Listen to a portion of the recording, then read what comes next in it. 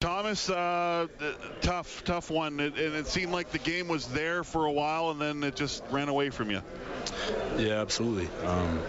There were a lot of plays and injuries that happened. And I'm not going to blame it on that, but a lot of plays, including a play like myself on field goal return where I didn't get outside and get contained, and they were able to bring it back. So I just think it was a series of plays like that that led to the score the way it was. At the same time, I mean, football's about next man up, but when it happens in succession like that, it felt like, on 2-3 series in a row and maybe on consecutive plays that, you're losing another member of your defense. How hard is that to kind of rally up and just play on like that, even though it is next man up?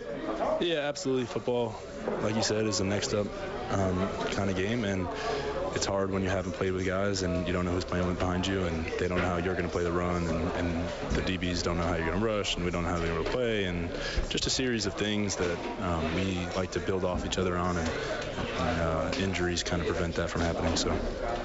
Talk about moving forward now. I mean, you got the Alouettes in a week. Obviously, some things that have to get corrected on all three phases of the football game. How important is this week moving forward? It's huge. I mean, to get beaten that badly is a smack in the face, and no one's happy in this locker room, and I think that we're ready to go out next week and prove everyone that we can be a good football team, even though we let this game get away from us.